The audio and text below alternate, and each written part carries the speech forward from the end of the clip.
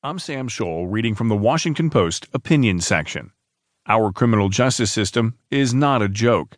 Yet. By Ruth Marcus. President Trump's attitude toward the criminal justice system has long blended ignorance with contempt for constitutional values. That ugly mixture was on full display after New York suffered its worst terrorist attack since 9/11, and Special Counsel Robert S. Mueller III unveiled his first indictments. The president's instinctive reaction to the New